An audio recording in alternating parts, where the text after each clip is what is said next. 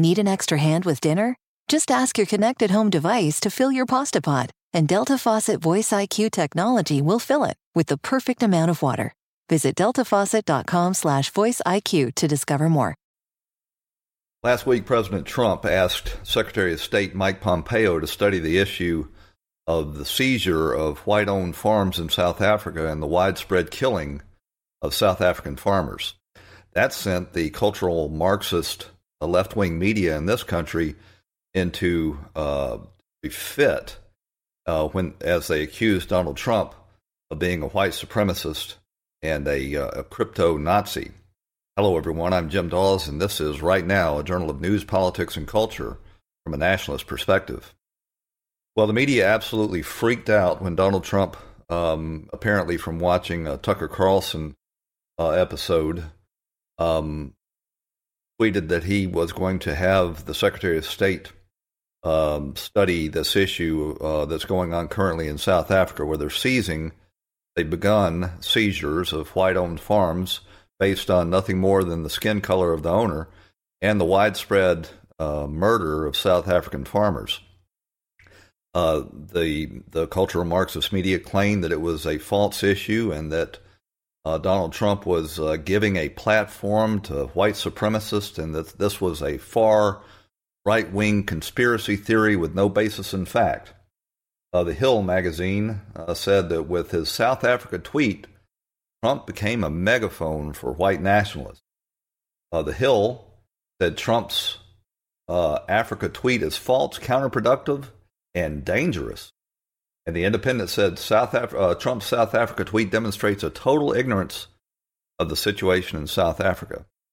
Well, the truth of the matter is, and anybody who has been on the ground in South Africa knows it, is that there is a rising threat against the 8% of the remaining white South Africans from the majority to both take their land based on their skin color and that white South Africans are in the rural farm areas are being murdered out of racial resentment.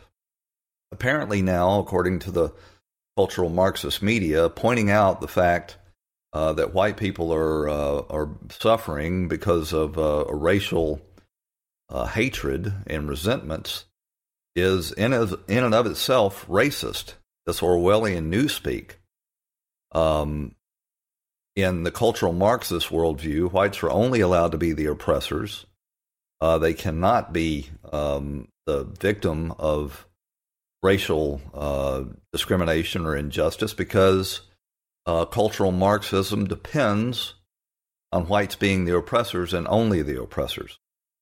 The truth of the matter is, the reality in South Africa is that there is a party called the African Freedom Fighters. It's the third most numerous party in the South African legislature, and it is poised with its leader, Julius Malema, to challenge for the presidency of South Africa next year. And this guy, Julius Malema, a very charismatic, well-spoken despot, has been threatening for years the widespread genocide of South African whites, and especially the farmers. He's made a habit of having rallies where he whips the crowds into a frenzy, chanting "Kill the Boer." The Boer is the term for the traditional South African Afrikaan. And he continues to do that. Let me play a clip for you here. This is when he was arrested originally for inciting riots and inciting violence against white people. Because of this chant, "Kill the Boer," he changed the chant to "Kiss the Boer," but everybody knows exactly what he's talking about. I'll let you decide for yourself.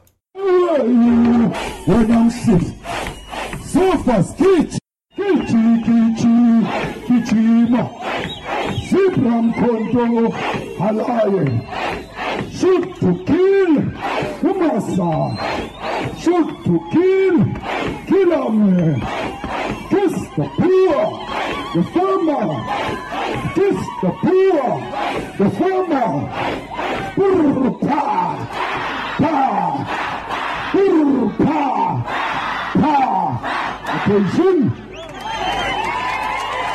So there's very little doubt of what the message he's conveying to these people, and he has really taken over the narrative, the political dialogue in South Africa based on this historic resentment of the small minority of white people that are still left in South Africa. And he's driving the debate. When he first started talking about what they call expropriation without compensation of white farmers' land, the government led by Ramaphosa pointed out that when white South Africa abolished apartheid, it was written into the Constitution that there would not be seizure of property of whites. But he has since relented, trying to hold on to power, and they have now changed the Constitution in order to allow racially based seizure of white farms. Now, the cultural Marxist media in this country pretended that there is no issue regarding the murder of South African farmers. You don't have to do a lot of investigating on Twitter or the internet to find out that that is blatantly false. You can find all the instances of white people being murdered on farms, not for robbery, not to steal them, but simply to terrorize white farmers and to drive them off the land. So Malema, this Julius Malema that you just saw there, is on the verge of being elected president based on his promise to dispossess white landowners and to kill them if they object. His latest famous saying, other than "we are slitting the throat of whiteness in South Africa," that's one of his applause lines that he uses at his political rallies. But he is saying that he is not calling for the killing of South African whites yet.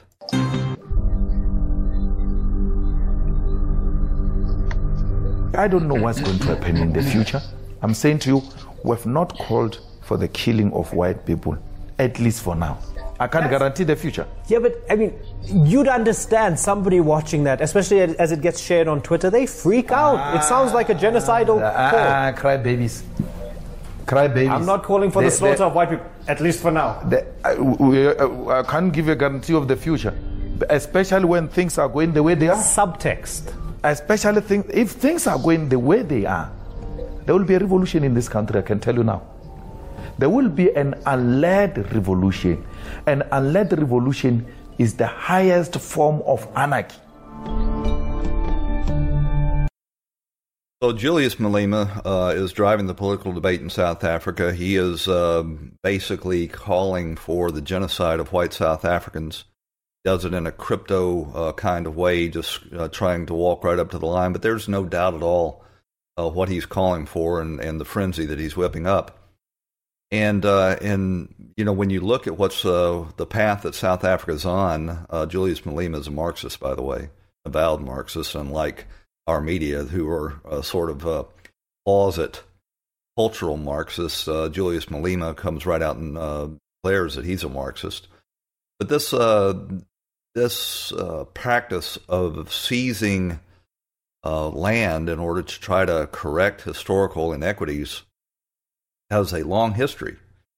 And that history is utter economic collapse and failure. It happened in Cuba when the Marxists seized the farms and the economy collapsed there. It has happened recently in Venezuela, where the communist government there seized the farms. The farms fell into disrepair because the people that were given the farms, and they weren't by and large peasants. They were well-connected members of the governing party's families and such. And we see what's happening in Venezuela now, and we've got a recent example in Africa as well, in Zimbabwe, where Mugabe, in order to hold on to power, whipped up this racial resentment, seized white-owned farms, and what was once the breadbasket of Africa became a nation that was stricken by famine in the period of about 5 years, because these lands, these farmlands were given to people who had absolutely no idea how to cultivate the land. It was a political spoils operation, and again in Zimbabwe, thousands of white farmers were slaughtered. Interestingly enough, other countries in Africa that were suffering from not enough food production offered and gave free land to the farmers of Zimbabwe if they would come there and cultivate it, and that's also happening currently in South Africa. Russia has offered free land to 150,000 of the Boers in South Africa if they will come to Russia and cultivate the land. Of course, Zimbabwe suffered famine after they seized the land, and we can expect South Africa will as well, and you can prepare for your tax dollars, go for famine relief in South Africa if and when this program continues to go forward. South Africa will suffer the same fate as Zimbabwe. But the real big issue that's scaring the bejesus out of the white South Africans is obviously the specter of genocide. And genocide is not an unusual thing to sub-Saharan Africa. Most recently, historical grievances were whipped up in Rwanda. The world turned a blind eye to the building genocide there until it was too late to do anything about it. And now the Western media, both in this country and in Europe, are denying the reality of what's going on in South Africa, and that too may come to pass. The problem with trying to address these historic inequities is obviously very difficult to sort history out. And when the Boers, the Dutch, came to South Africa, there were very few blacks in that region. The Zulus were there. They were a tribal people who didn't, much like American Indians, that didn't have title to land or anything like that. And when the Boers came in, they fought wars with the Zulu and were able to conquer them and organize land ownership in South Africa.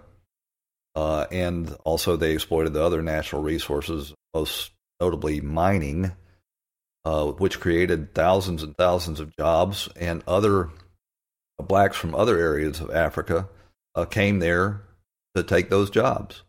Those blacks were treated terribly based on the color of their skin. But they were treated better than the nations that they came from. Had more economic opportunity in South Africa, but they were treated badly because of the color of their skin. And now the history of that is whipping up racial resentment into the 8% of remaining South Africans. What we're going to have to do if we are unable to convince the government of South Africa from taking land and encouraging this violence against whites is we're going to have to offer refugee status in Western world to the I think there's about 5 million remaining white South Africans. The Dutch, where the Boers came from, can offer refugee status. England, Great Britain is another major source of the white South Africans who have bought farms from the original owners that are going to have their land seized. And the United States can also contribute to this effort. India, there's a lot of native West Indians in South Africa. But the world really should not ignore this problem. Donald Trump was absolutely right that this is an issue that cries out for American attention. Because if we continue to deny the reality on what's going on in South Africa, we're liable to end up with a really ugly genocide on our hands that will once and for all in this mythology that white people are particularly morally retarded on issues of race, you will have a vast racial majority there in South Africa slaughtering on a very a genocidal scale the remaining whites. Well, thanks for listening to Right Now. Please like, share, and subscribe. If you have a chance, bop on over to our Patreon page and support this broadcast so I can continue to bring you the updates on news, politics, and culture from a nationalist perspective. As you make plans this season, consider convenient COVID-19 testing from Quest. Get the same test hospitals use without a doctor visit.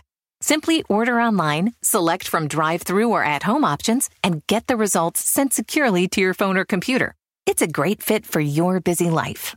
With over 20 million COVID-19 tests processed, you can count on Quest. So order your test today at questcovid19.com. That's questcovid19.com. This episode is sponsored by Schwans.com. What are you having for dinner tonight? Good question. Schwann's Home Delivery has a solution for you. Stock up your freezer with high-quality frozen foods like premium meats and sides, delicious ready-made meals, ice cream, and more. No subscriptions, no memberships, just a friendly yellow truck that's been delivering food for almost 70 years. Listeners of this show get a special deal. Get 20% off your first order with code YUM20. Check out schwans.com/YUM for details.